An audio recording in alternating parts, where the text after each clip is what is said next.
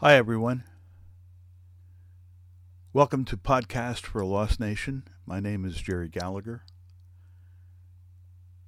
The name of this podcast episode is Good News for Michael Flynn. Treason isn't treason anymore. In Trump world, it is difficult to keep track of current scandals.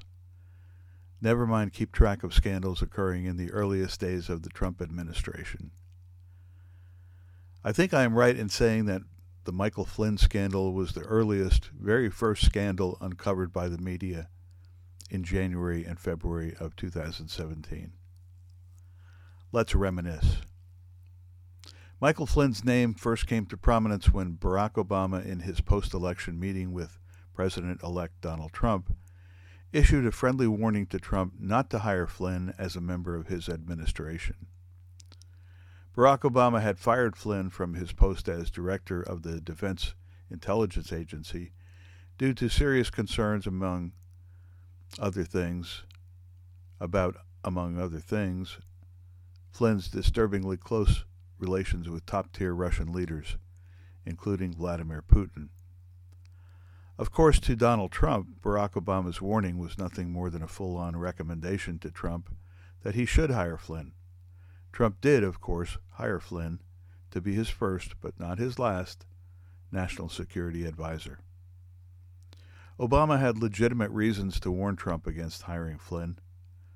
Flynn was a lieutenant general in the U.S. Army with considerable experience in counterterrorism when he was appointed by the Obama administration to be the director of the U.S. Defense Intelligence Agency. During his tenure with the DIA, Flynn seemed to raise a considerable number of red flags with his staff as well as his superiors. The main, very red flag that was raised was his seemingly inappropriately more than close association with Vladimir Putin and other top officials in the GRU, Russian intelligence agency. When Flynn's 2-year appointment was done and the time came for Flynn to be reappointed, he was not reappointed, and soon after he retired from the armed services. Following his exit from the Defense Intelligence Agency, red flags continued to pop up around Flynn's involvement with Russia.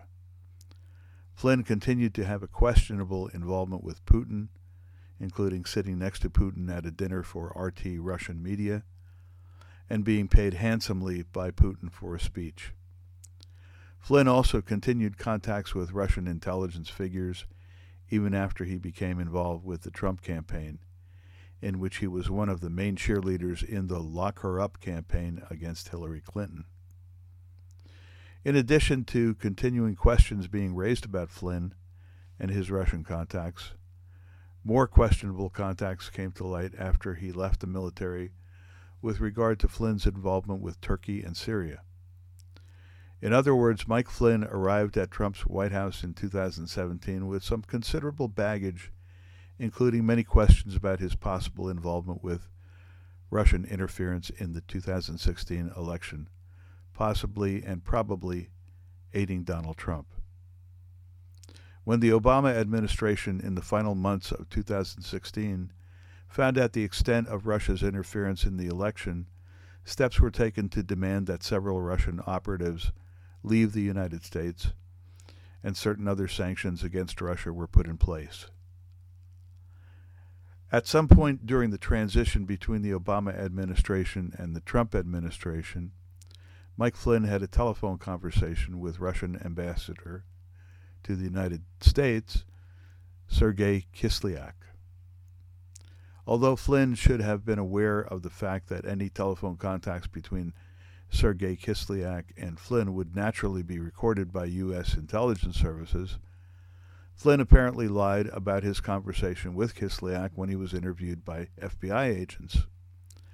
Flynn told the agents that he and Kislyak did not discuss the sanctions put in place by the Obama administration on December 29th of 2016.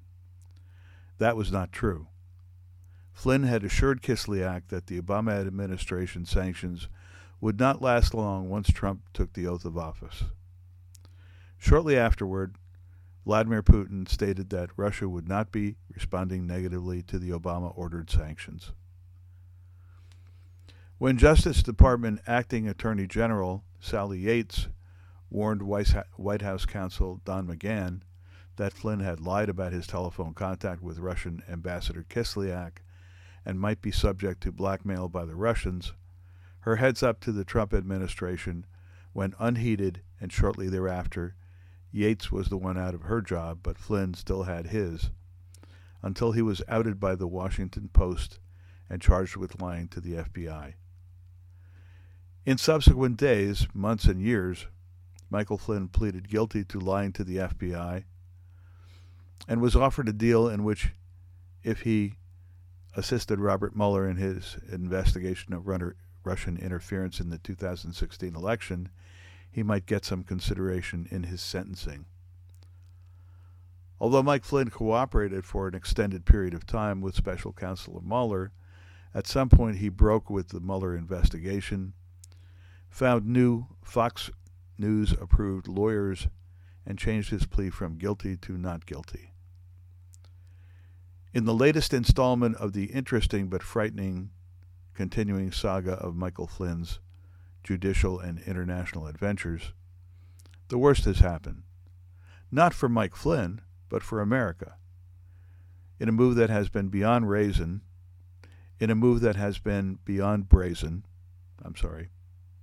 Attorney General William Barr has pressured his Justice Department attorneys to approach Judge William Sullivan to drop the charge of lying to the FBI that Flynn admitted in court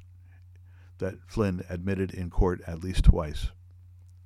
On the day that Barr stated that the Justice Department would not be seeking a conviction in the Flynn case, Donald Trump called Vladimir Putin to congratulate the Russian leader on the end of the Russian hoax. In quotation marks. Naturally, Judge Sullivan had some serious concerns about the dropping of charges against Mike Flynn. Even before he issued a ruling on whether or not the charges should be dismissed, 3 appellate court judges, all of whom were Republican appointed, pressured Judge Sullivan for an explanation of why the charges against Flynn were not dropped. Although Flynn may have thought that he was home free, the latest installment of this saga may have put him in jeopardy once again. The full Court of Appeals, probably realizing how much this case stinks to high heaven, has decided to review the case. As Rachel Maddow says, watch this space. In this case, the hoax is not Russian. The hoax is on America and on the U.S. Justice Department and the U.S. courts, where in the case of Michael Flynn, so far there is no justice. There is only extreme sadness for those days gone by in which the FBI and the United States Justice Department and United States courts were institutions for which we could all be proud. Those were the days, my friend, we thought they'd never end, but it seems as though we were wrong. Thank you for joining us on Podcast for a Lost Nation.